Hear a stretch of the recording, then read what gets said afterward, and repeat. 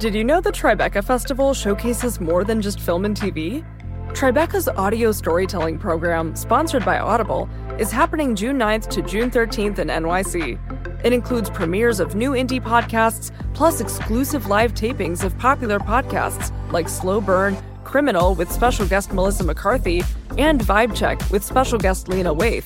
Don't miss it. Get your tickets now at tribecafilm.com.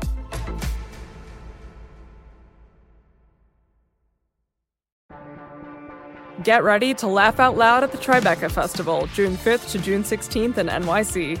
Experience hilarious talks, comedy specials, and feel-good films with your fan-favorite comedians like Hannah Einbinder, Judd Apatow, Neil Patrick Harris, Tig Notaro, and more. You have to be there. Get your tickets now at tribecafilm.com. We all live in a reality tunnel, but your reality tunnel is not reality. It's what you think reality is. Okay, it's just a model. But being a model, it's smaller and not 100% accurate, and there are places where it doesn't quite match the thing it's supposed to represent.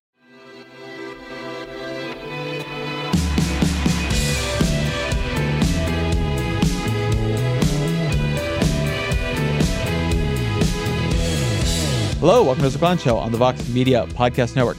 This is a trip of a conversation. It just is. I ran into this guy, John Higgs's work. He's a British journalist. It got recommended to me on a podcast, which I mentioned in here. And I got turned on to a book of his called KLF, Chaos, Magic, Music, Money. And it blew my mind a bit. It was just one of the strangest and most intellectually interesting books I've read in years, I don't know. And then I kind of began working my way through Higgs's work. I read his biography of Timothy Leary, I Have America Surrounded, Stranger Than We Can Imagine, his history of the 20th century. And he's just a brilliant, strange thinker. And this is a weird tour through the things he thinks about, but you will see very much why it has spoken to me so much. It is just right on the mission of this podcast. This is one of those conversations I don't know how to describe, so I will not try, but it is worth your time. And if you remain open to it, there's a lot of great frames for thinking about the world, and at least frames worth thinking about as you move through the world. As always, my email, EzraKleinShow@Vox.com. Again, EzraKleinShow@Vox.com. Here is John Higgs. John Higgs, welcome to the podcast. Hi, Ezra. Here's my first question for you. Like, who the hell are you? What are you doing? Well, I'm a writer in Britain, and I write a lot of books about the history of ideas, really. Not a huge amount of them have been published over in America. That is definitely not what you were writing. Is that not? What am I writing? What have you read? So I started with a KLF book, which blew my mind. And then I read your Leary biography. And then I read Stranger Than We Can Imagine. Yes. So I've read the recent trilogy, but it is very clear to me that you are working on a unified project that is not a history of ideas. Well, I'm definitely working on a unified project, absolutely. But the sense of it being about how ideas shape the world we live in is getting more and more central to it. It's becoming, absolutely key. There's this notion that, ideas create culture, and culture creates values, and values create actions, and actions create history. And so if you're not including, the immaterial in your view of the world, then you're missing something very important. Yeah, that is fair. But tell me a bit about what unites these three books. What do you see as the message of them, more specifically than ideas matter? Because something about reading them is a little psychedelic itself. Yeah. It's a very perspective shifting kind of intellectual history you're doing, and I'm curious where it came from. Well, it's where it came from. Okay, there's many roots into that question. There's this Soviet notion, the engineers of the soul, that writers and artists and musicians are the engineers of the soul, and it seems to me that the creative community of which I'm part of has sort of been failing very, very strongly to give people a sense of the world that is worthy of them, that's any good. The amount of people who are just angry and convinced that everyone else is wrong, and just desperately trying to understand why they're the only one who sort of doesn't get it, and everyone else are just are just wrong. It just runs through our culture so thickly, and I think if you want to view my work as a project, It's a way to sort of dismantle a lot of the flaws that have gone into that sort of worldview. So can I tell you what I've been taking away from it? Yeah, absolutely. Can you tell me how you came to it, actually, Ezra? I mean, I was listening to a podcast with Yancey Strickler. It's the Intellectual Explorers Club. And he mentioned, and Strickler, he is the founder of Kickstarter, and he writes a great newsletter, and he sort of became differently famous recently for this idea of the dark force theory of the internet. Fascinating guy. People should look him up. He's about to publish a book, too. Anyway, he mentioned your book offhandedly. And the way he explained it, your book on the KLF, which we will get into, so I apologize to the audience if this is starting a little bit confusingly, but believe me, this is all going to be confusing. And the way he explained it, this idea of the idea space and the ways in which ideas become real and develop a life of their own and begin to influence us beyond our own agency was fascinating to me. So I cracked open that book. It was unlike anything I've read in quite some time, which was wonderful. And so I went back to the Leary biography, which seemed to be its roots. And I've read a couple biographies of Leary, and I thought yours was by far the best. And then I went to the more recent one. But before we get into all of them, and we will, the thing that you seem to me to be doing is finding different ways to explore the idea that in the 20th century, our ability to rely on the idea of a concrete external reality that other people would be perceiving in roughly the way we are perceiving it crumbled. And that we have not been willing to admit that this happened. And in not being willing to admit that this happened, we have ended up in a very confusing and chaotic place. And you seem to be exploring different stories that make clear this happened. Very much so, yeah, especially that book about the 20th century, Stranger Than We Can Imagine. That's the main sort of theme that runs through it. I've also done a more recent book called The Future Starts Here that looks at the where we are now at the 21st century. And so much of it seems to be, the last thrash of the dragon's tail, really. That sort of concrete, individualistic sort of single reality. People who grew up with that idea just lashing out and trying to make sense of where we are now. It's a really key core idea, I think, that once you've got it, unlocks so many other things. So I'm American. I'd never heard of the KLF before. I think probably most of my audience is not. Who are the KLF? What did they do? Why did you decide to write about them? Well, mainly because most people have never heard of them, even though the fact that they were in around 1991, the biggest selling singles band in the world. They had awards, they had, critical acclaim, and they just decided to step back. And being independent, they were able to delete all their records, at least in the UK, at least. So they no longer appear on, film soundtracks or adverts or anything like that. And they sort of attempted to sort of remove themselves from musical history. And they almost did. They almost got away with it, except they still had the money. They still had the money they made. They had about £1 million. And for reasons that they were never able to explain, they just took that money and they got on a small plane and they flew to the Isle of Jura in the Scottish Hebrides. And just after midnight on the 23rd of August, 1994, they went into this sort of abandoned boathouse by the edge of this island, and they just opened the suitcase and they took the money out and they set fire to it. And they just set fire to the whole £1 million. And it's one thing to start burning £1 million. It's quite another to actually finish. It took an hour or so to sort of burn all this. And we're never able to explain why. And this just sort of stuck in my craw. When I heard about this, it was an act that wasn't contained in my philosophy. I had no way of framing it. I had no way of sort of understanding it.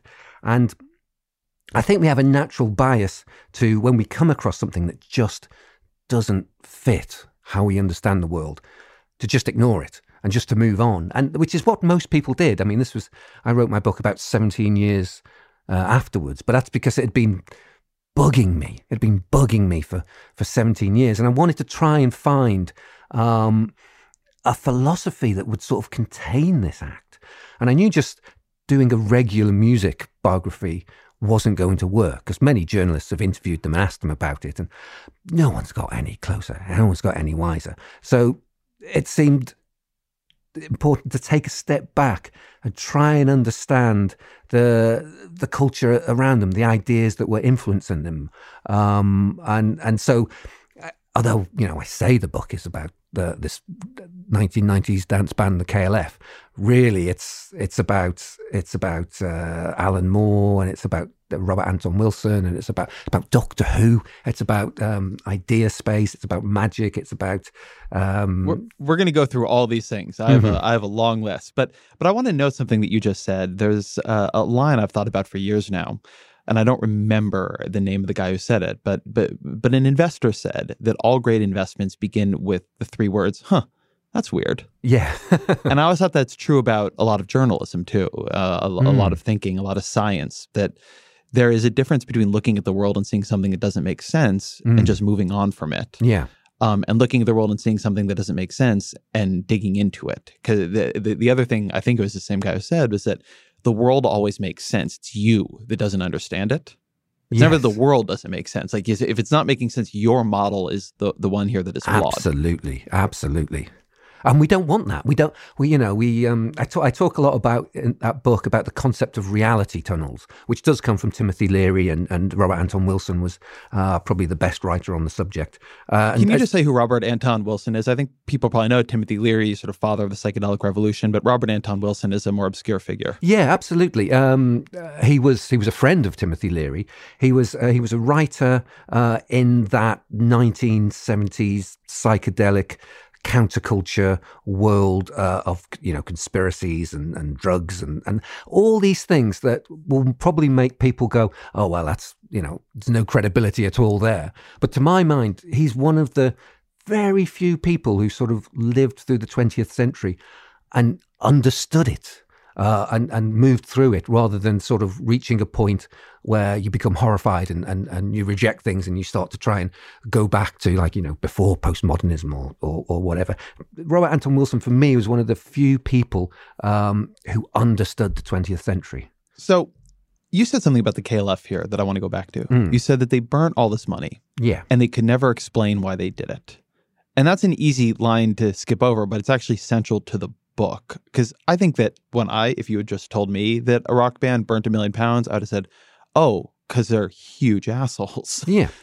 That was like, what an irresponsible thing to do. You can give that money away. You can save children. You can, 1991, you probably would be fighting global warming, but there's a lot you can do with £1 million, particularly £1 million in 1991. So that's a lot of money. Yeah. That was very much the common reaction. So when you say they could not explain why they did it, what do you mean beyond, like, these assholes didn't explain why they did it? Yeah. Oh, I mean, I do discuss the notion in the book that they're just a pair of attention-seeking assholes. You did, but yes. There's a lot. It is a hypothesis that it is considered. There is a lot in the musical world who fit that description, and they generally don't go around burning £1 million.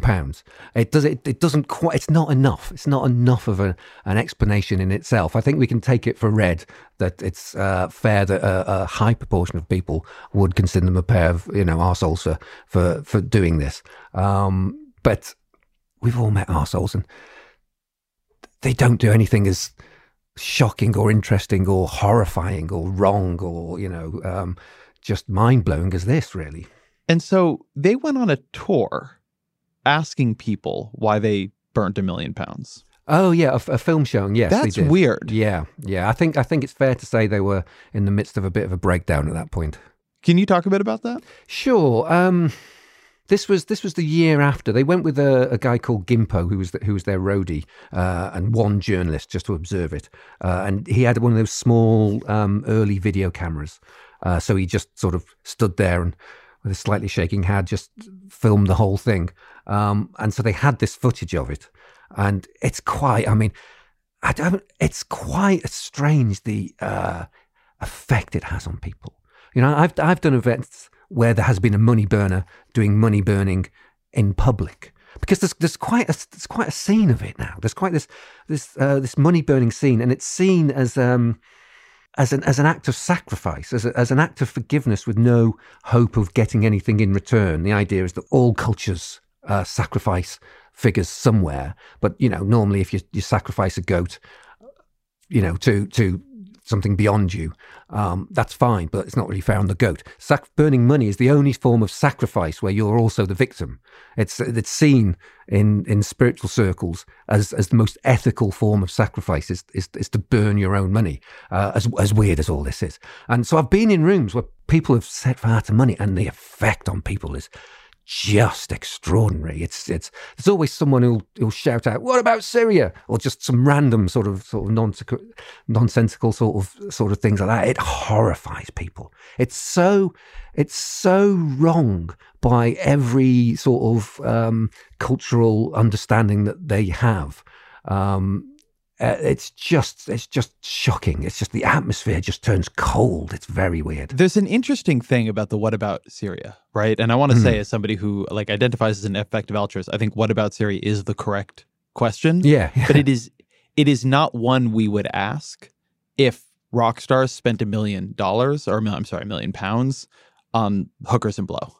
Yeah, absolutely. Right? On cars. Absolutely. Yeah. If they just bought a really nice house, just a really nice house that was on a cliff somewhere, and it just burnt a ton of energy to be there, and it was totally extravagant, and so it's clearly a net negative for the world, there would be no chorus of condemnation. And so I just want to note that while I think the "What about Syria" is correct, and many of us use money in a fundamentally immoral way, it is an attack we apply to rationalize a sense of offense. It is not something most of us, but there are effective altruists who do, apply with enough rigor to make it clear that that is really what we are feeling here. Yeah, absolutely. And of course, there's nothing to say that these people doing that haven't also been donating, money to the homeless or to Syria or whatever. In fact, they generally tend to be more likely to have given money to charity in the recent past than people who are shocked by what they're doing.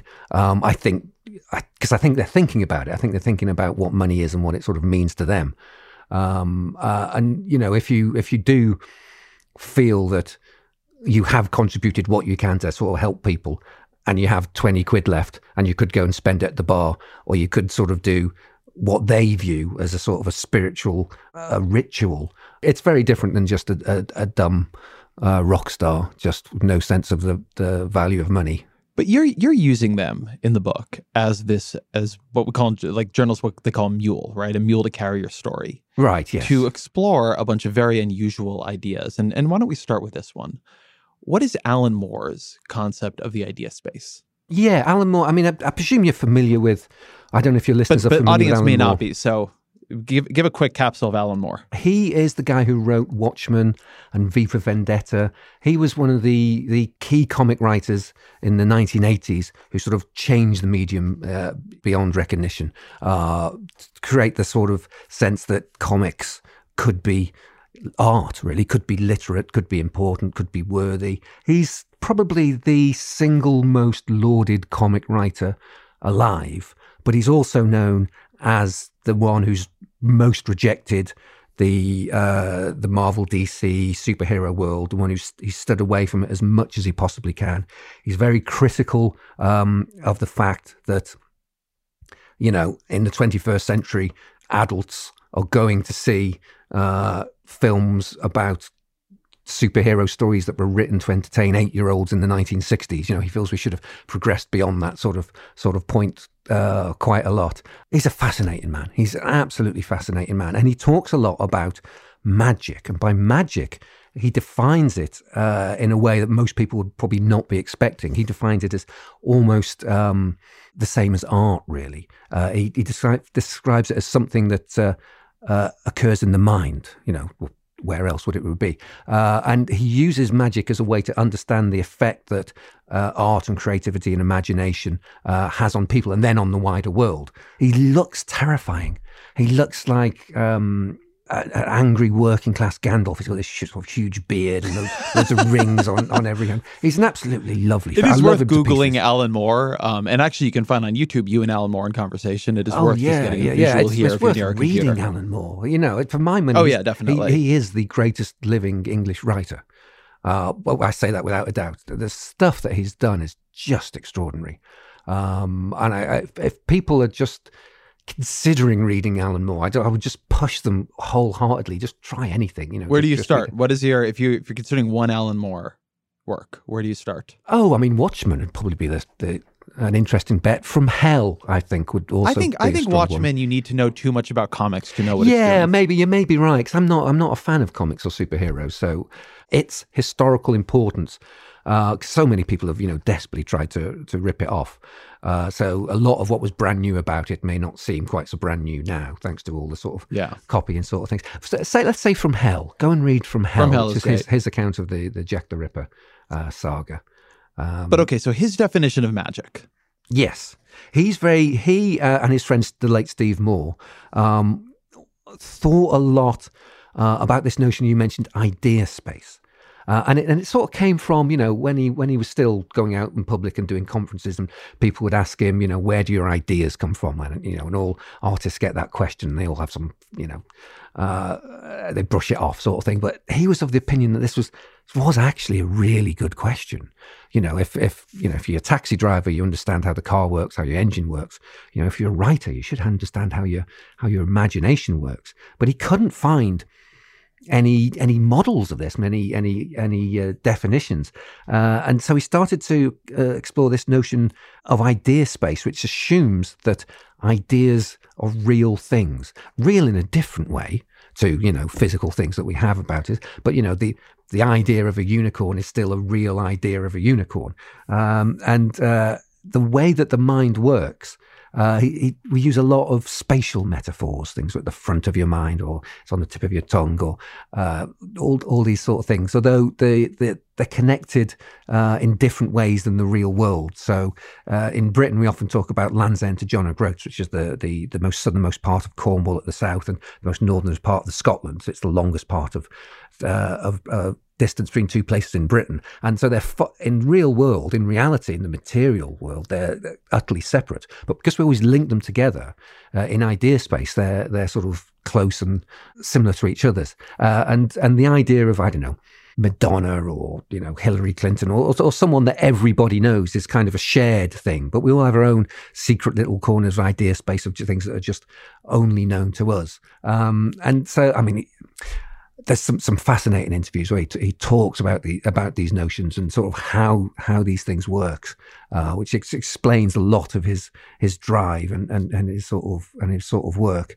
But the idea that once there's an idea out in idea space, then lots of people sort of stumble upon it at any one time. The idea of the role of the artist is to sort of go deeper than most people and explore further and go out into the more the wilderness and come back with rarer and more interesting ideas that other people haven't got, and bring them and share them out to most people. So idea space is sort of a conceptual model for the work of the mind on many ways. Is this making any sense? It is, but I think it's important to get at this. There's a banal version of this. Mm-hmm. And a very radical version of this. Mm-hmm.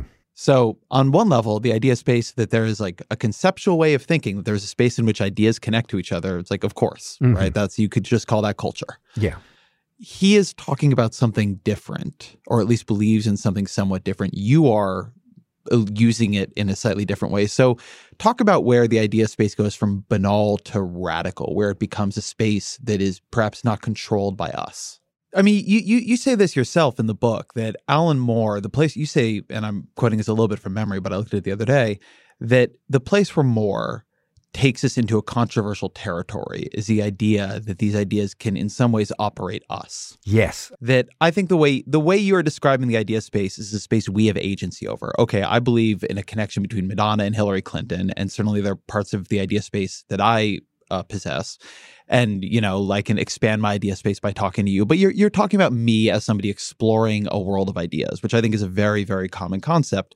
The way you describe this in the KLF is as a world of ideas acting upon us. Yeah, I get you. Well, the notion is that in the physical world, when something becomes sufficiently complicated, it becomes alive.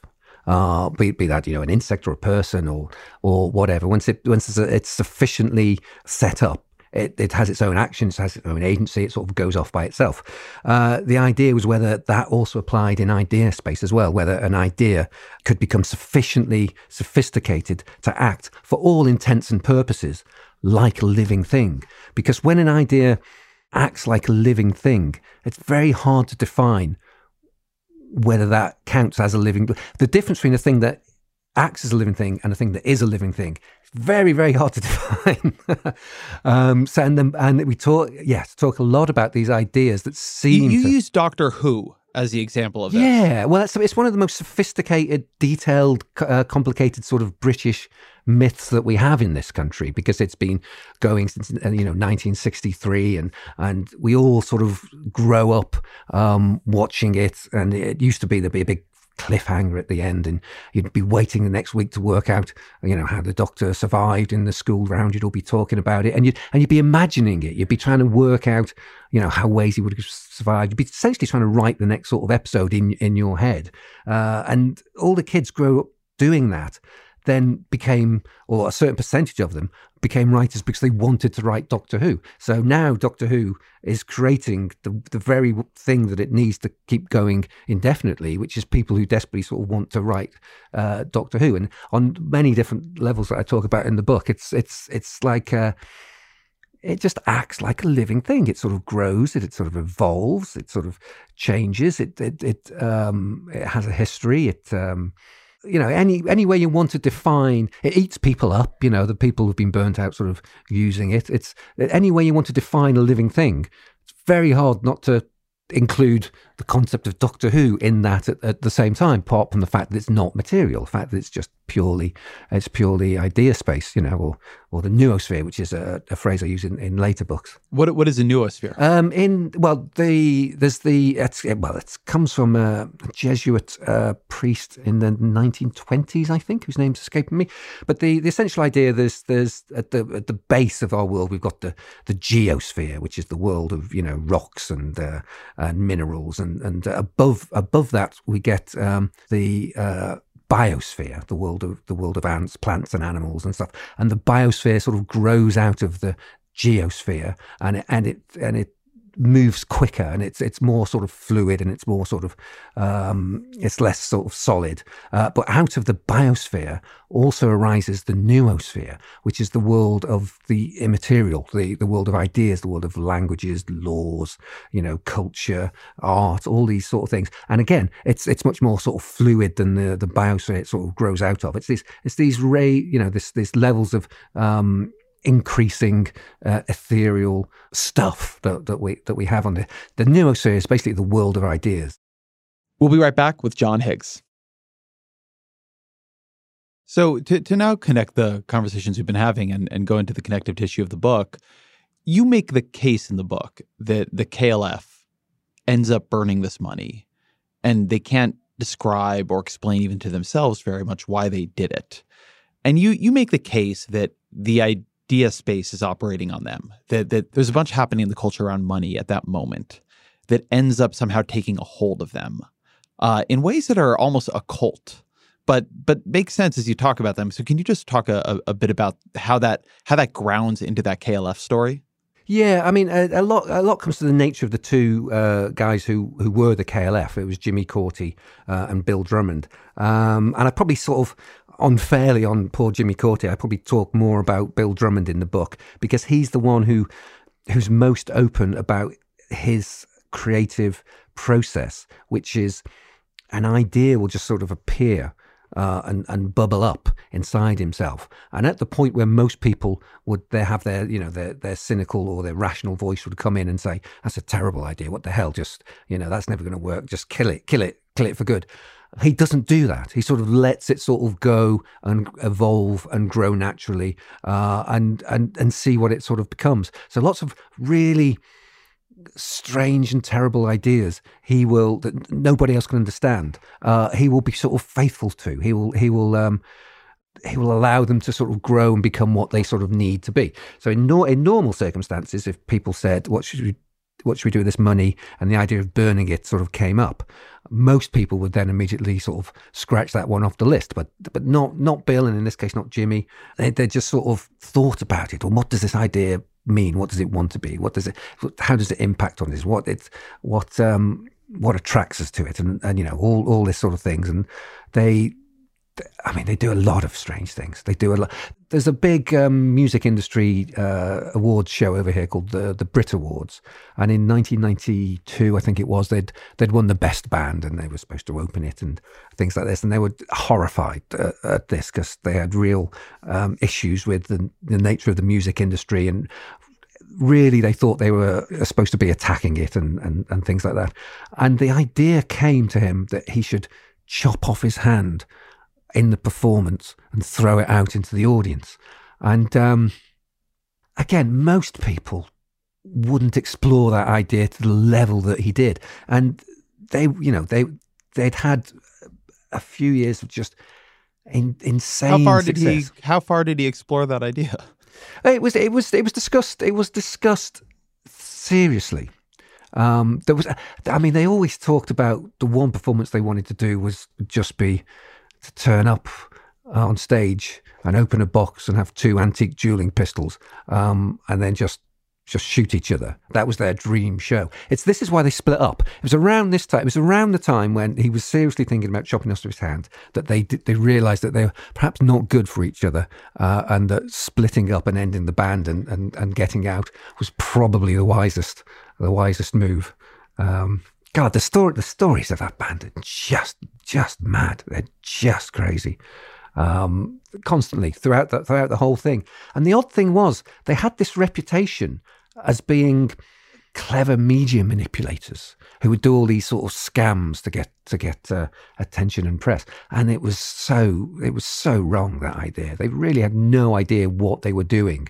They were just sort of following impulses and seeing what was happening, and then something, you know, extraordinary and odd, or just whatever happened, and that sort of became the story. And retroactively it was said that they planned that all along, but that was really not how they worked in the slightest.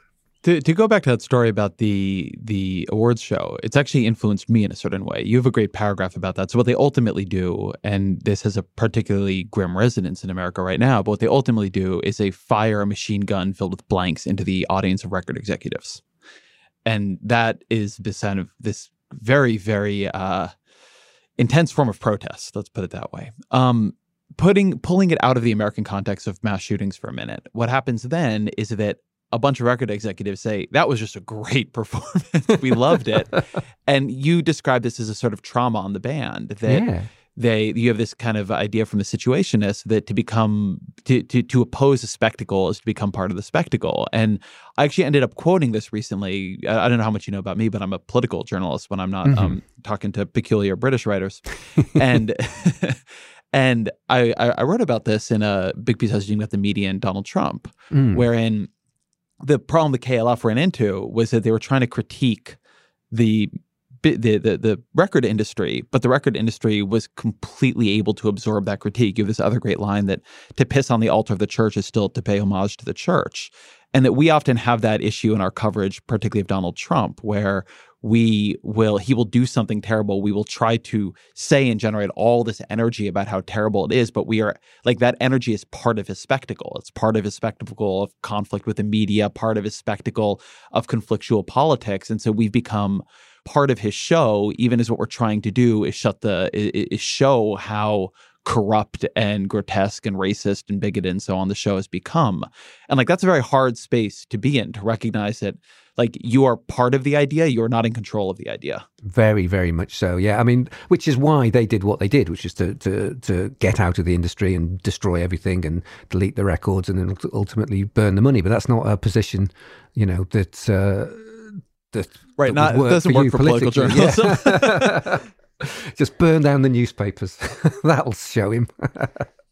But it's an interesting thing. I mean, something you talk about in the book a lot is this idea of being many modeled, and that oftentimes you'll find yourself doing something and it keeps not working. And when it keeps not working, there's a tendency to just get angrier and angrier at the world, as opposed to recognizing that your model is missing something, that you've begun looking at the world in a way that doesn't make sense any longer, that it is obscuring something. And I mean, that's a theme in a number of your books, not mistaking your own model of the world for the world itself. Definitely. And I mean, in my last book about the 21st century, which is a lot about Generation Z and the move from the postmodern world to the metamodern world and all that sort of stuff, we've basically reached a point culturally where the sort of the edge of where we are is that, you know, all models are flawed, but some are useful. And that's generally sort of, you know, that's where we are as a culture. All models are flawed and some are useful. But it's a lot of people sort of behind the curve at that. And there's still a lot of people who have psychological need, you know, to be right, who are sure that their model is the one great true model and that everyone else is wrong. And you'll never meet anyone who agrees with you 100% about everything, right? There's 6 billion people in the world. They all see things differently, have different sort of experiences, different backgrounds, different privileges. They all have a different take. And the idea that, hey, actually, you've got the one that's actually true and everyone's all wrong. You don't have to know not much maths to realize that really it's not a very convincing idea at all. You know, and there is a real sort of fight against recognizing that from particularly the baby boomer generation, who sort of grew up before the postmodern period, who sort of grew up in the belief that there was an absolute truth, and you know, if you didn't have the absolute truth, then you were therefore wrong, and hence an enemy, and you know, must be fought.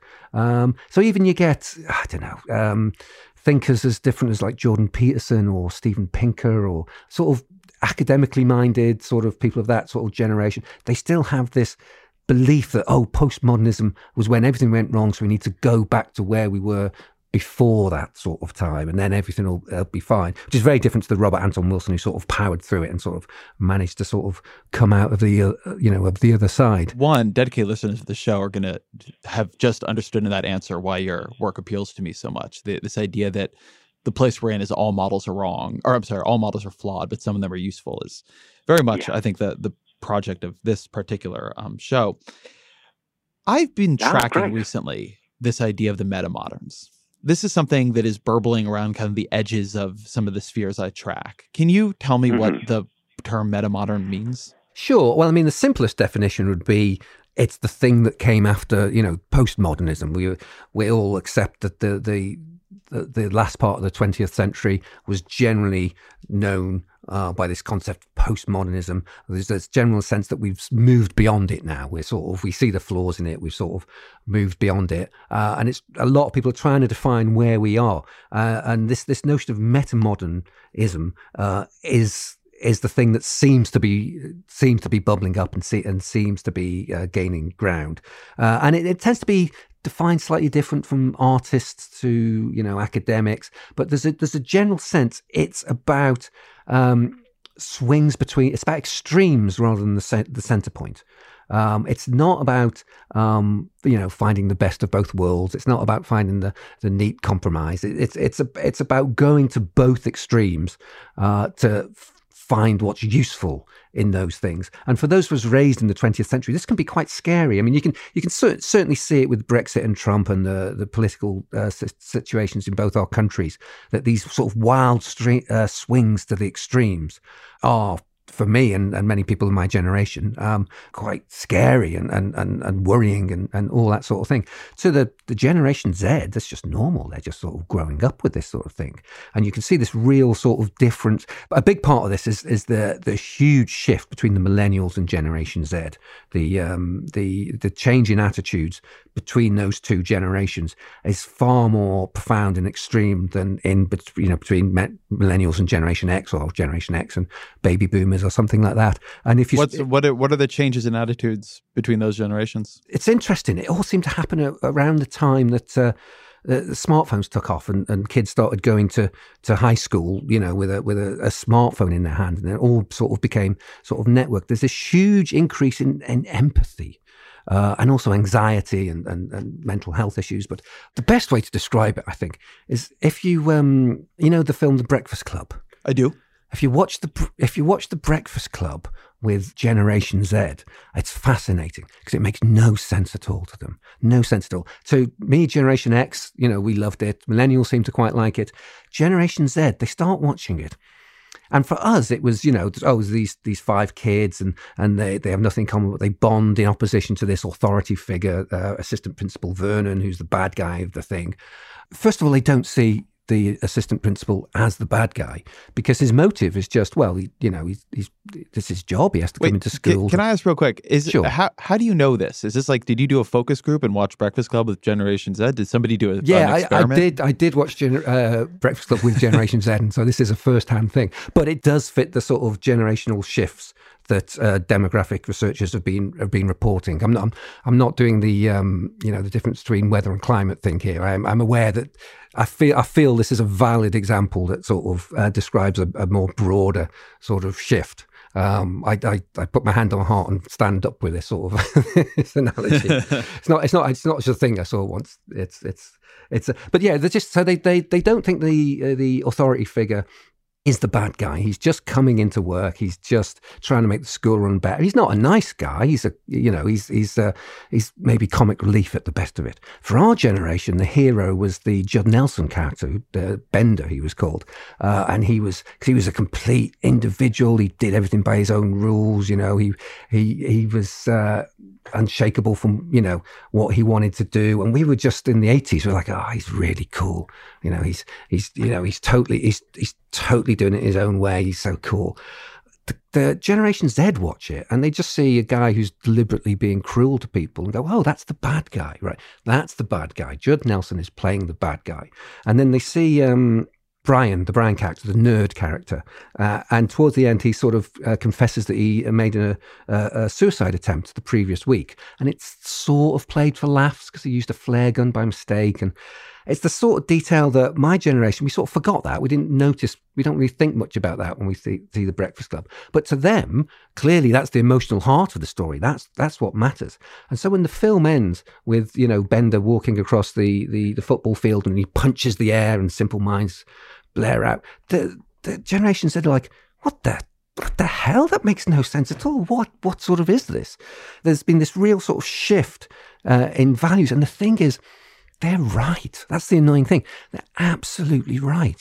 He was an arsehole. Molly Ringwald wrote an interesting thing about this in The New Yorker, about how there were scenes in some John Hughes films she did that seemed fine at the time. But looking back, there was one where that Bender character was hiding under the desk from the teacher, and she's a 16-year-old schoolgirl, and it sort of implied that he touches her inappropriately. And again, this seems sort of fine, and she's trying to get her head around, well, this is obviously wrong. Why didn't we see that at the time? This generation immediately see that. They immediately see these things. But some of this just seems to me to be generational change of mores. I mean, I almost want to back up here because I will admit that I'm more confused, not less now. Sorry. The modernism, postmodernism, metamodernism. Like, how would you describe what that trajectory is? I have some sense of it and I can try, but I think I'm going to get it wrong. Okay, so backing up a little bit earlier, sort of leading into the sort of modernism period, the world was generally hierarchical. Things were sort of understood in their place, and it was the single vision of the person on top that structured the whole society, and it didn't really matter what you were like as a person. It was more what place you were in the hierarchy that sort of mattered. And I'm talking slightly more European here because going up to the First World War, this was still a world of emperors and czars and kaisers, and there was the Ottoman Empire, the Austro-Hungarian Empire, the Russian Empire, German Empire, Chinese, British, Japanese empires. It was a world of empires. America is the exception here, but I mean, even so, you might argue that with the annexation of the Philippines or the separation of Panama from Colombia, there's reasons to say that, but culturally, America was different. But for the rest of the world, the First World War was this point where, the age of empires just ended. It just collapsed. It had been that way for all of history. And all of a sudden, it was over. I mean, the Japanese and the British empires lasted to the end of the Second World War, but generally it was all sort of gone. And we came into this period where there wasn't this, this one person at the top saying how things were. We came into this growth of individuals, which became many different perspectives. We started to see things from many different points of view. And modernism is trying to sort of find new ways of looking at things to shed new light on them, and also to try and reconcile all this clash of perspectives. So if you think of Cubism, you've got postmodernism. You mean? No, that's modernism, really. Oh, this is still modernism. Yeah, okay, that's modernism. It's trying to find new ways. So modernism is what comes after the hierarchical sort of world. Okay, and that's got it. And that it was kind of seen as an elitist pursuit, but it sort of filtered through into this sort of postmodern world.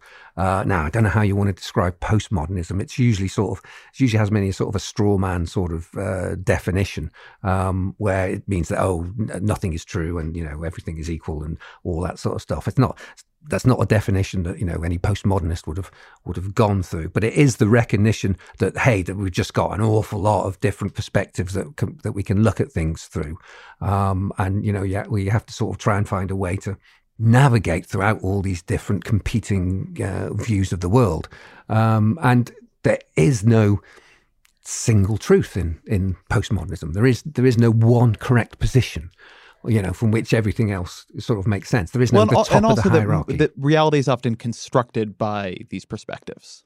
That often what we think of as externally valid is in fact something that we have constructed through perspective consensus. But if you break that consensus, it turns out that often wasn't valid, and I'm not a postmodernist scholar, but that the places where there's a lot of controversy is where postmodernists take that and they say this infuses things you thought were solid.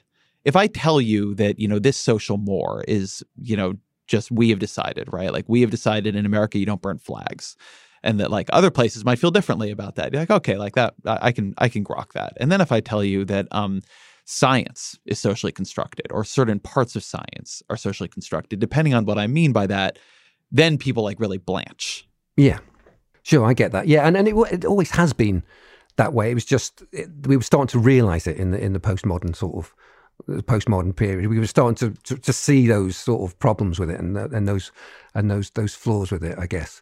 I suspect you're trying to get to a point that I'm missing slightly with that. No. I just wanted to.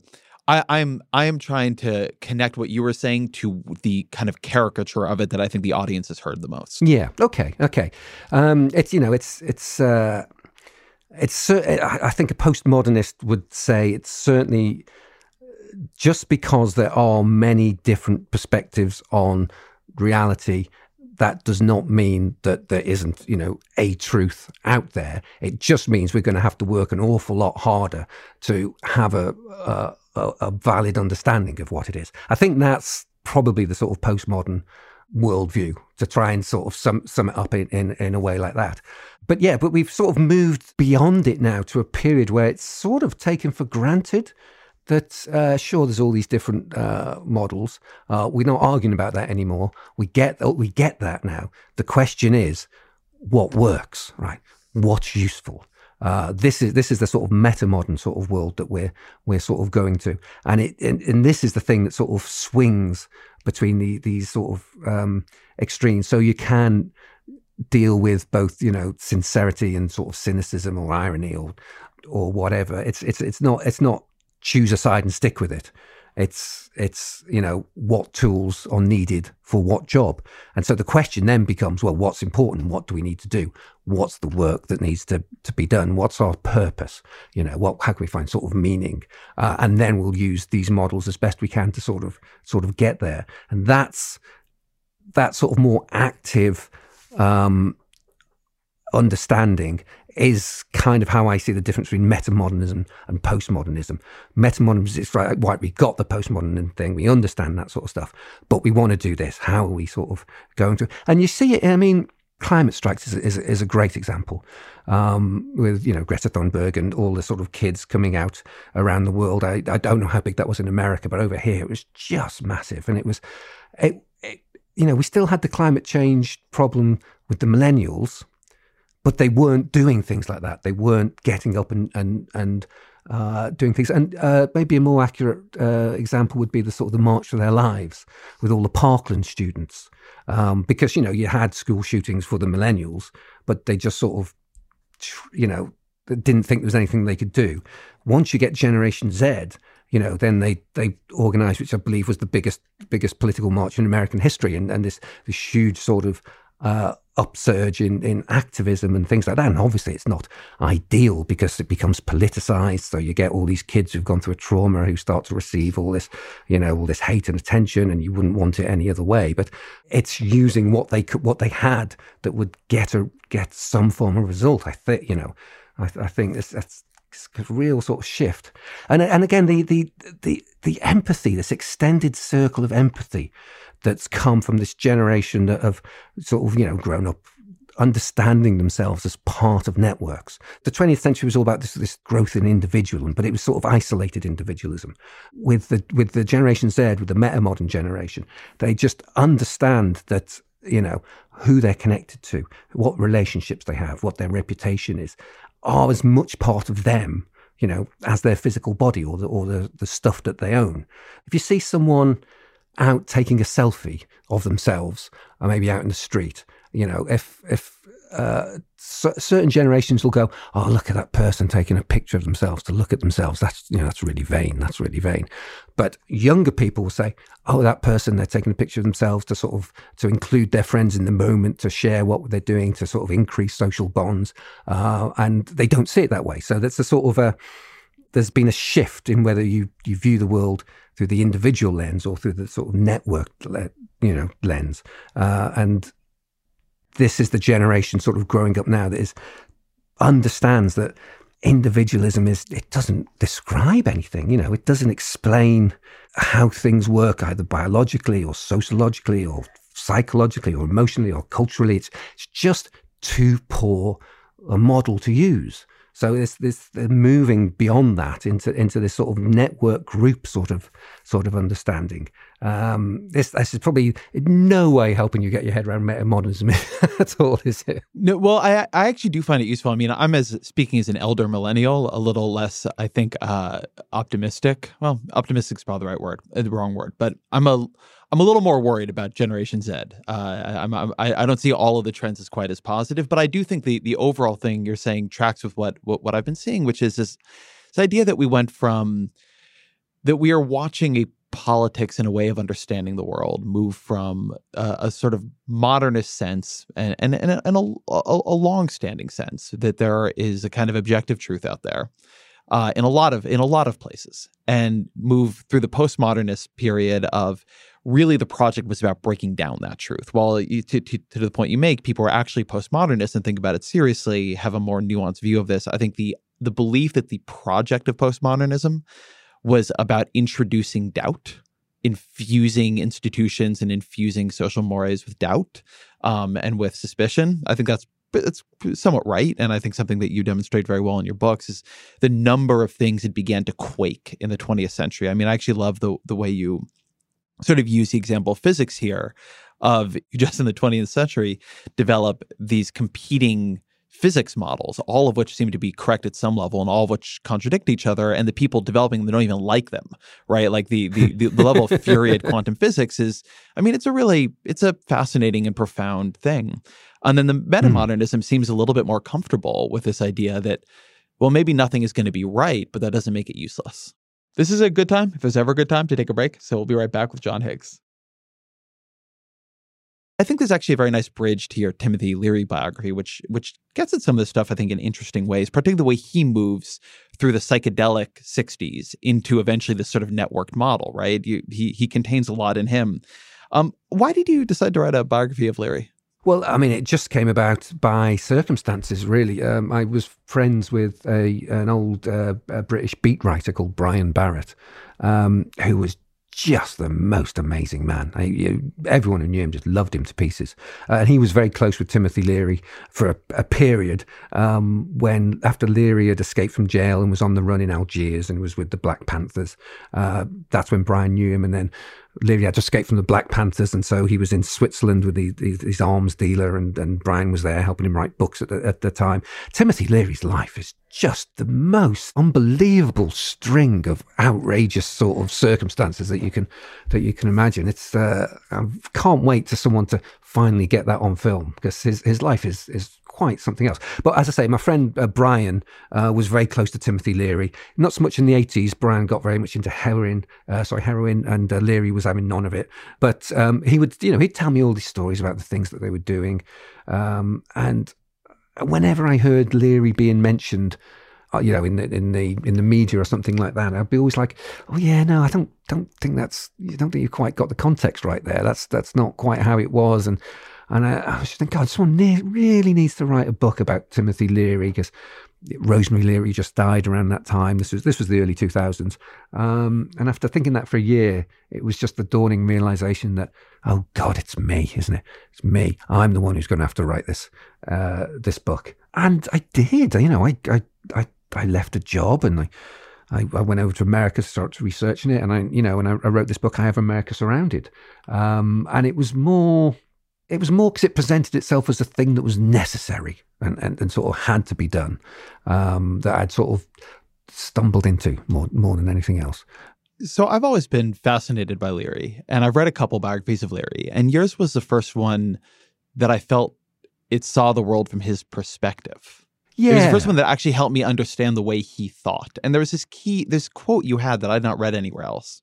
And this is him talking after about the effect that his first major LSD trip had on him. Mm-hmm. But he says, afterwards, I've never been able to take myself, my mind, or the social world quite so seriously. Since that time, I've been acutely aware that everything I perceive, everything within and around me, is a creation of my own consciousness, and that everyone lives in a neural cocoon of private reality.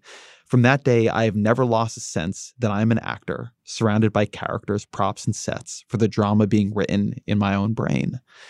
And it stopped me short. Sometimes if you read accounts of people taking psychedelics, you'll come across this exact feeling described as a kind of like a bad trip mental illness thing, that like they lose their sense of reality, that everything becomes actors on a stage. Yeah. Like you will see this. This is actually a common trope. Sure. And it is almost everywhere described as a terrifying thing that happens and takes people time to recover from. Yeah. And like what was so fascinating to me about your book is that Leary is somebody who has that experience, never recovers from it, but somehow is able to live within it as a kind of superpower, or like a demonic power. You can look at it both ways, but that was fascinating to me. Yeah. No, he definitely got the joke. He got the cosmic joke. He saw, there's a lot of ideas that come from Leary that are really useful. The idea of reality tunnels we touched on earlier, which I should probably just briefly try to define.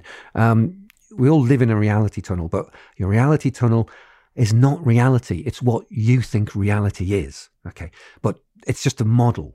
But being a model, it's smaller and not 100% accurate, and there are places where it doesn't quite match the thing it's supposed to represent. But because we live inside the reality tunnel, we don't know where those bits are that it's not accurate. So we don't notice how our view of the world, how our worldview doesn't match the real world sort of exactly. And when something happens that entirely fits with our reality tunnel, we accept it straight away. We don't question it. We just go, yep, that's fine.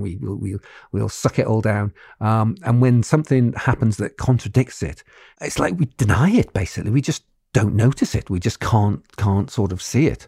And there's various sort of psychological biases that sort of go into this, but they're very much being used politically, these days.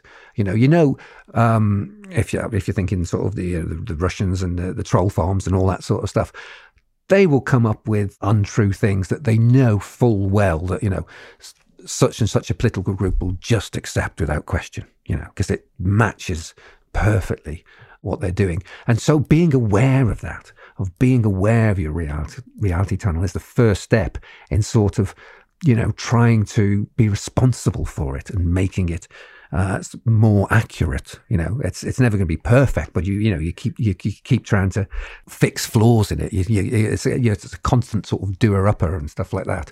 And that, I think, ties in with a lot of what you were saying. That notion. Does that all sound familiar to you? Yeah, absolutely, very much. I mean, but this is one reason he's a fascinating character. I think most people who read about him in my generation, he's become a villain, right? Timothy Leary is a guy who took the psychedelic revolution, turned it into this kind of like countercultural monster, got the psychedelics rendered illegal, and so on and so forth. And I think there's some truth to that. There's also this other I think there's less truth to that. Talk through that, because I think that's actually how most people know him, and most of the books I had read about him largely buy into that theory. Yeah, I mean, it's the notion that a lot of people in the psychedelic world have that, if only Timothy Leary hadn't come along, then psychedelic research would be entirely, respectable, and no one would have gone in any way strange, and we would all be sort of, our families would all be delighted that we were so heavily into psychedelics and things like that. And it's just not the case, because psychedelics, they're just such a tricksy sort of thing. I mean, we were talking earlier about sort of ideas that have their own volition and their own sort of agency. If you wanted to say a drug like LSD was a sort of a living thing with a sort of a mind of its own, I think that's probably quite a strong case for that one. It is just a trickster. It's an absolute trickster chemical. So it was always going to be someone was going to, it was always going to cause trouble, And people use a lot of Leary's ideas without crediting him. Like, the most important part of, psychedelic, first thing you need to know is set and setting, that where you are, what your mindset is, what the people around you are, is going to have an effect on a drug. So, on a psychedelic trip. So if you don't want a bad trip, and you need to pay attention to set and setting. And it's things like that we get from Leary, that people who dismiss Leary will they'll cling on to all his ideas and use them like that without sort of crediting it. Yeah.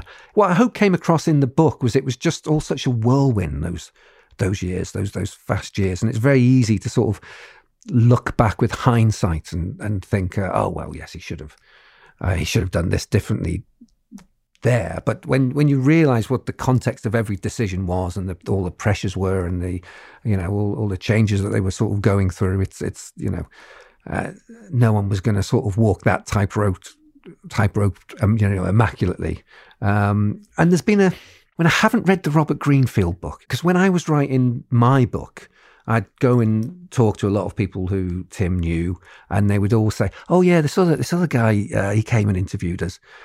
He was writing a book, this Rolling Stone journalist, but he's stopped. He's given his advance back. He says he can't do it." And I go, "Oh, okay." And then when his book came out, which it did come out, he did go back to it, and he did find a way. And his idea was, okay, well, just make Leary the bad guy, and that's my story. And all the people who I were talking to were just like furious, because they'd spent a lot of time talking to this guy and sharing all their stories, and they'd known Leary for many, many years, and they loved him dearly, and they'd say all these things that happened, and maybe on one occasion they had a fallout, and it would just be that fallout that sort of made it into the book. So there was a lot of real anger, and the book that takes the view that he was the bad guy has been very influential. And there's this notion with Leary that you get the Timothy Leary you deserve, that comes down to all what we're talking about, this sort of all these different postmodern perspectives, that how you see him says as much about you as it does him. You could write a book where Timothy Leary was the hero, where you could write a book he was the villain, where he was a fool, where he was a clown. There's 100 different ways you could sort of interpret the things that happened, and you have to take some responsibility for what you're projecting out onto what happened. Yeah, and I think, like with everything we've been talking about, it's important to be many modeled here. They're all true on some level. But I want to bring in one more quote from your book real quick, because this seems to me to be the key around him and the key around what he represented, which is, and I think this is actually you speaking in the book, that Leary argued that it was crazy to live in a reality that was negative and unrewarding because there are an infinite number of other realities that the brain could use instead. This is the idea that underpins the majority of Leary's philosophy. And I think the thing that turns people off of him and became the thing that turned many people off of the counterculture, right, in a bigger way, and lost a lot of ideas that I think were important for a generation, is here's a guy, his first wife commits suicide while he is having an affair. His daughter later commits suicide. He ends up in jail, this like sort of string of wives who've been quite harmed by him. One, Rosemary, is on the run for most of her life from the law and so on. He does not have a great relationship with his son. And there's this way of looking at him that he takes a substance which is supposed to be ego dissolving. And he becomes this unbelievable ego monster who like runs through life causing wreckage of in the lives of the people closest to him, bopping into new realities, and then sort of towards the end says like, nobody's ever been happier than me. And like, I think that's the part of Leary that people recoil from. Yeah, but that's very early in that shift we were talking through this sort of postmodern world into this metamodern. That's the sort of thing we're learning from now. That he was very much a sort of pioneer in this new territory, and so we're learning where he went wrong on many levels, and then trying not to do that ourselves, and which is all valid. It still doesn't take away from the things he did, the ideas that he expressed that are still useful to us. We still get a lot from what he did, but we can also learn from exactly those sort of mistakes. That whole ego thing in the psychedelic counterculture is, exactly. I totally agree. But that's actually the set and setting dimension. This is really interesting to me. So I'm fascinated by psychedelics, and fascinated, I think, largely for the thing that's coming through in a bunch of your books. I'm fascinated that our sense of reality is so thin that a couple micrograms of a chemical can blow it to smithereens. Like, that's it. Like, it's gone. And the thing that I find interesting about him as a philosopher, as somebody who is thinking about these issues, is that ends up being the core thing that he gives to the culture. But then you get 50 years in the future, and here we are in a different set and setting, and psychedelics are making this interesting comeback. And I live in the Bay Area, which is ground zero for it. And it's become like the set and setting is productivity culture, right? You take psychedelics to become more creative. There's this great Onion headline that I love. Ayahuasca shaman tired of helping people develop revelations about their SEO strategies. And so now you have it happening in this other context where the research is happening in a much more kind of like tight way, and people are being more careful with it. It's being sold on things like the Tim Ferriss show and Michael Pollan's new book and so on. My show is interested in it, right? I think it's all on some level for the good, but it's really interesting to see that in the set and setting that was happening around Leary, it's framed as this incredible threat to the society and culture, right? I have America surrounded. We're not going to fight in your wars or work for your corporations. And now it's like, what's going to help you work for our corporations and plan our wars? And it's the same chemical. Yeah, but it's the same chemical in a different situation. If the situation is we're going to see how we can, make money and be productive and get good worker ants and stuff like that. Whatever you put into that, that's going to be the way it reacted. Yeah. And that idea of the set and setting, like it's so like on a meta level, it's just so fascinating to see it working that way. I'm curious, as somebody who studied Leary and probably tracks at least some of the way this is changing. Like, do you think he'd be horrified? Oh, on many things, sure, yeah. But I mean, he was.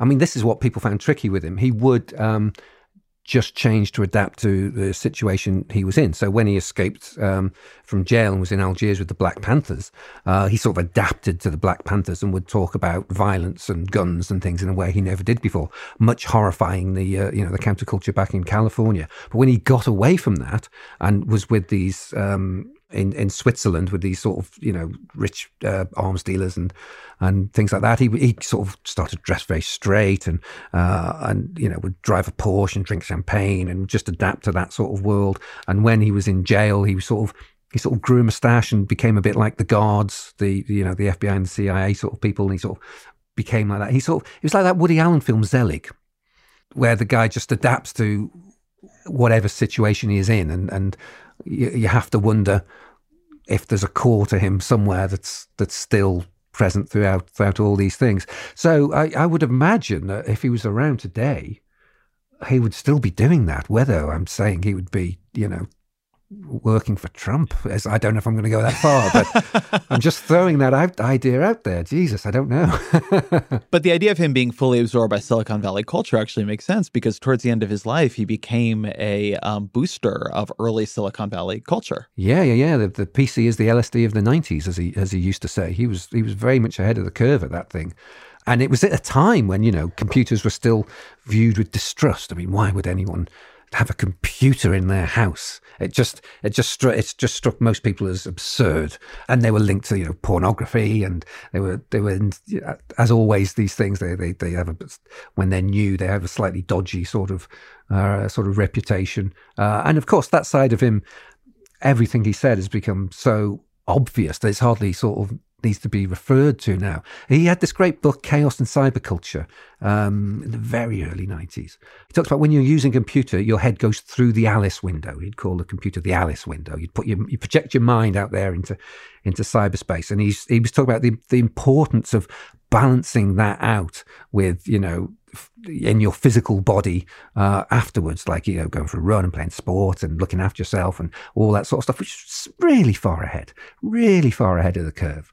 And, absolutely dead right. Yeah, he was, I mean, we all know Steve Jobs speaks so highly of the acid trip, and it's certainly no coincidence that Silicon Valley is where it is. I mean, it did emerge from the absolute heartland of the psychedelic counterculture.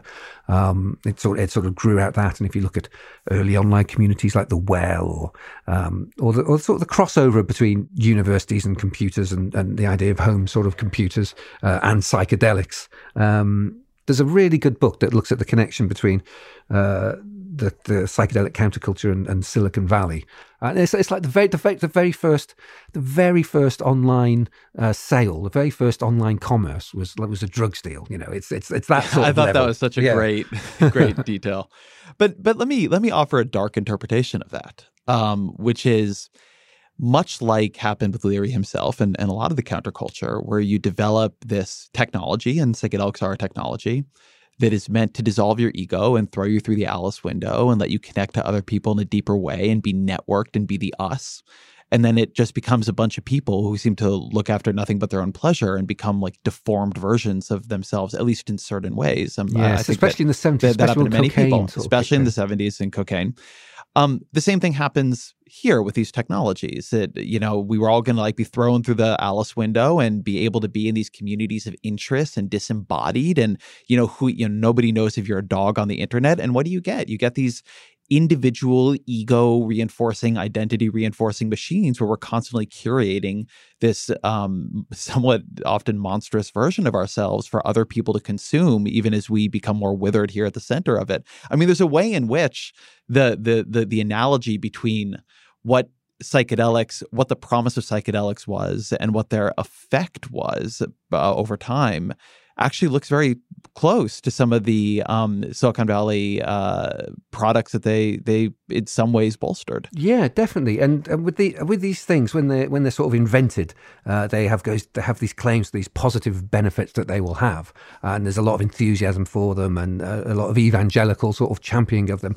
And then they get deployed and people use them and it spreads and people start finding the bad things that can be done. Companies use them for targeting the individuals, or all the bad side of it starts to appear. And then there's always a danger of saying that, these things, they're just bad. They're just bad. Well, but you've got to look at sort of both sides. You've got to look at all the good they're doing and the bad they're doing. This is what that meta-modern sort of approach is. Previously, the idea, you go, look, these things are flawed, they're bad, let's just get rid of them, let's just sort of go back to them. But in this idea where, all models are flawed, but some are useful, it's important to understand how these things are used for bad, but it's also equally important to understand how they can be used for good and sort of have them as tools for that sort of thing, and not just dismiss the whole thing sort of outright, which is what we sort of tend to do as a journalistic sort of culture. Really, you come across as a lot more credible as a commentator or whatever. If you just go, oh, there's this thing, yeah, it's bad. If you'll be taken seriously, you'll people will nod and scratch their chins and go, yes, it's important how bad these things. Yeah, it's very much, and that becomes the overwhelming sort of conversation. And the fact that the other side of them, the things that all the things they're enabling, all the things they're connecting, all the people they're sort of putting together, the people who are meeting the loves of their lives on the internet or whatever, or the people who are overcoming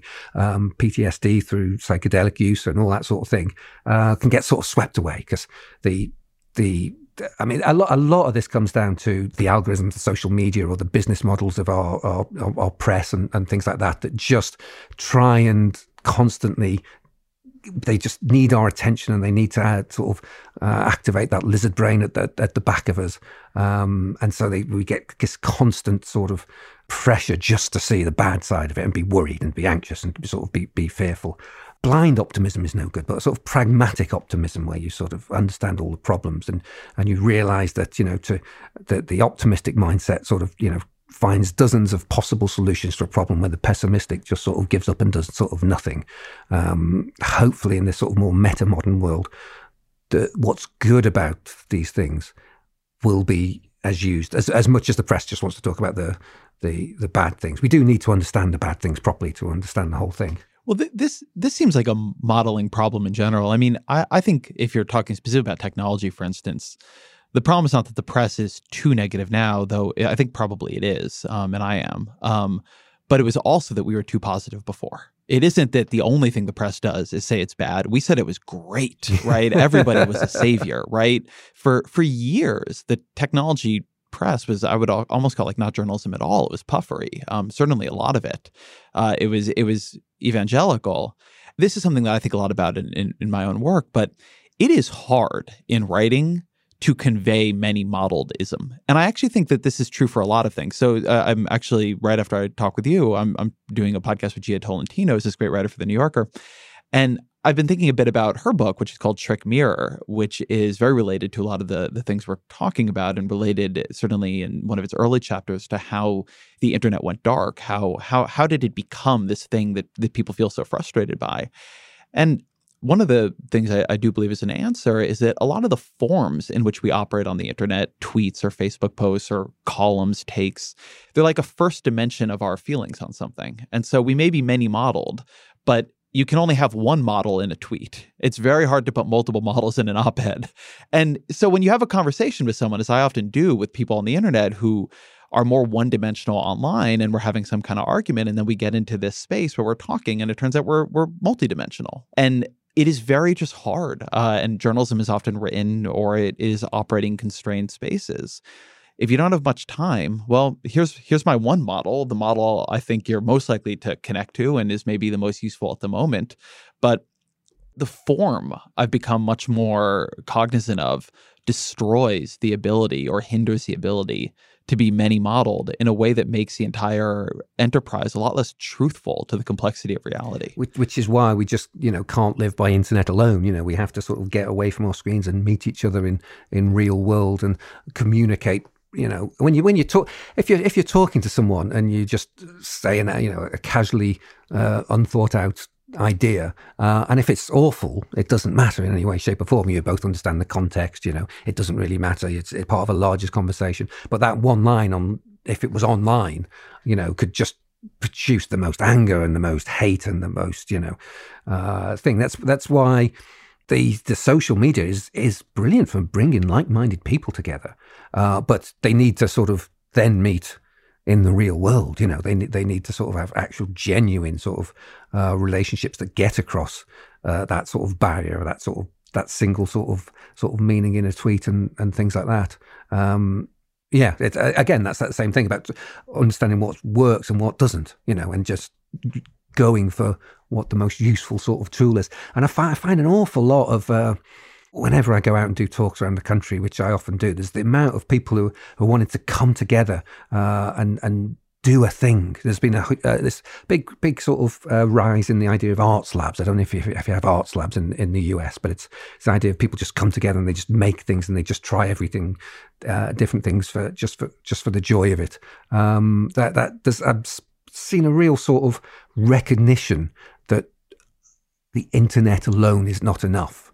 I don't know if you're seeing that over there in San Francisco, but yeah, I think there's a lot of that maker culture, and whether it will scale to be an answer to how much the internet is changing us, I don't know.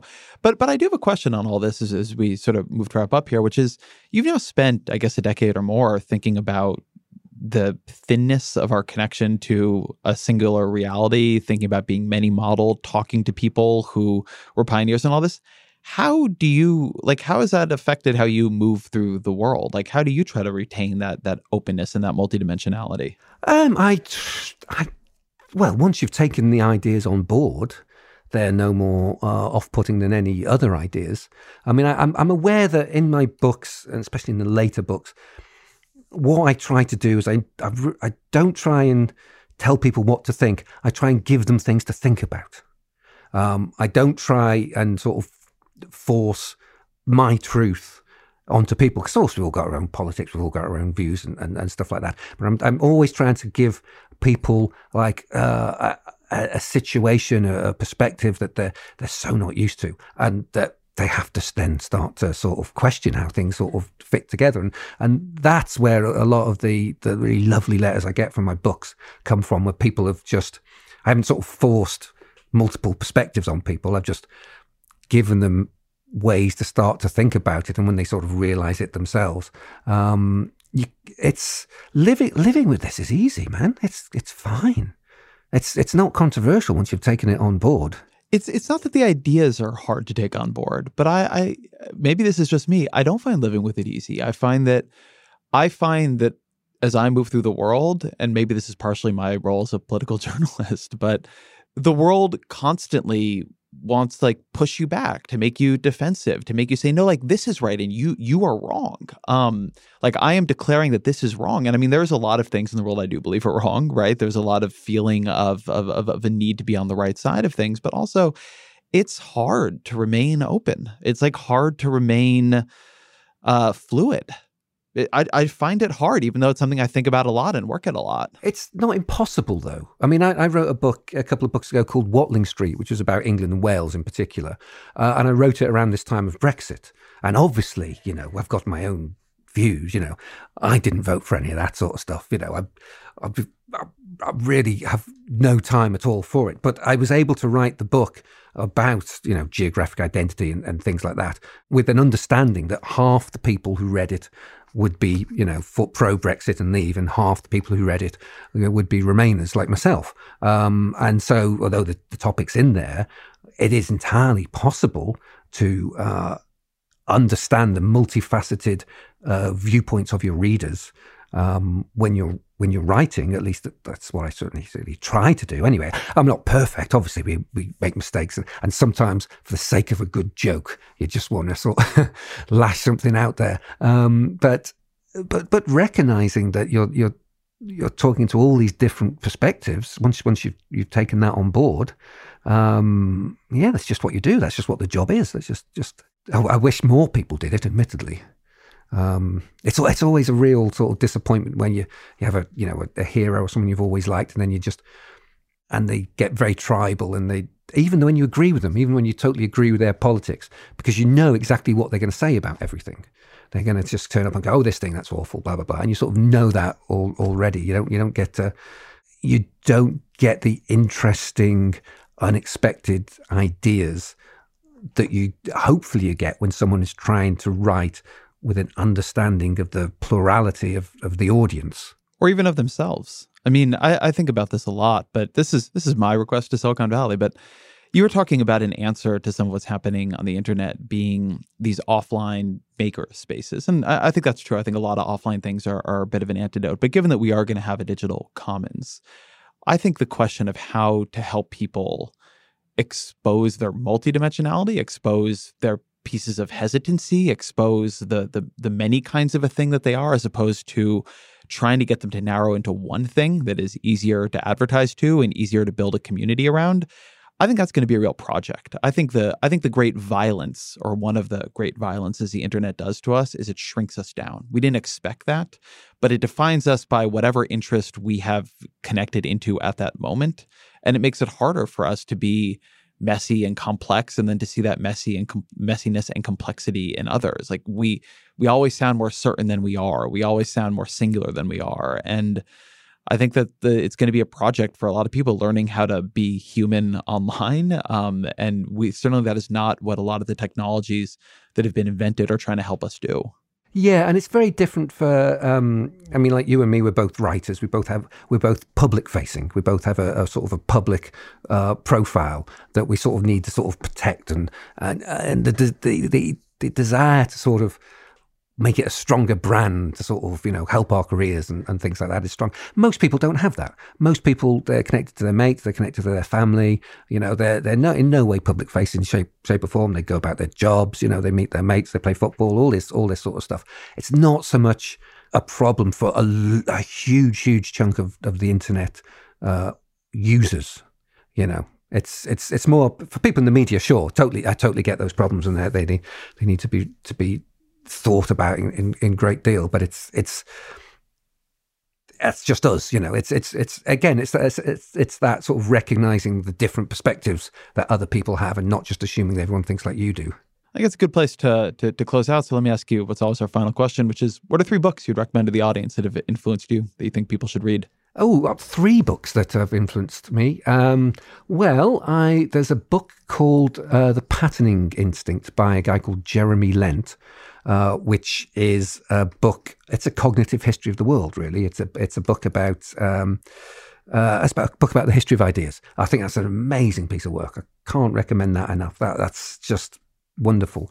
I would also suggest maybe Cosmic Trigger by Robert Anton Wilson. We didn't really go down that route particularly, but because there's a whole lot of things that are relevant with Wilson that would have fitted in with sort of modern sort of politics. But they have this notion which they call Chapel Perilous, this place where all your maps have run out and you're just lost and you don't know how things are. And it's an absolute description of this sort of, post-truth world we're sort of in now, except they've had that in the 1970s through psychedelics. And the way he finds a route out of it is, I think, really useful and still valid. So if people were going to start somewhere with Robert Anton Wilson, it's The Cosmic Trigger for you?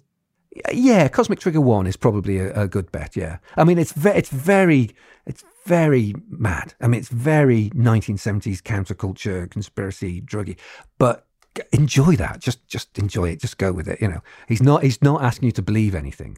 His thing is, it's important not to believe your own BS, your own belief system, as much as it's important not to believe anyone else's. He has good things to say about doubt. He's an interesting guy, definitely, yeah. And then Alan Moore. And then anything by Alan Moore. I'm tempted to say Jerusalem, but I know it's like a 600,000 words novel modernist novel that would terrify most people. But let's say From Hell. Go from Hell. John Higgs, thank you very much. Lovely talking to you, Ezra. That was great. Thanks, mate. Thank you to John Higgs for being here. I hope you all enjoyed that. I definitely did. Thank you to Cynthia Gill for engineering, to Roger Karma for researching, and to Jeffrey Geld for producing. The Ezra Klein Show is a Vox Media podcast production, and my email, as always, is EzraKleinShow@Vox.com.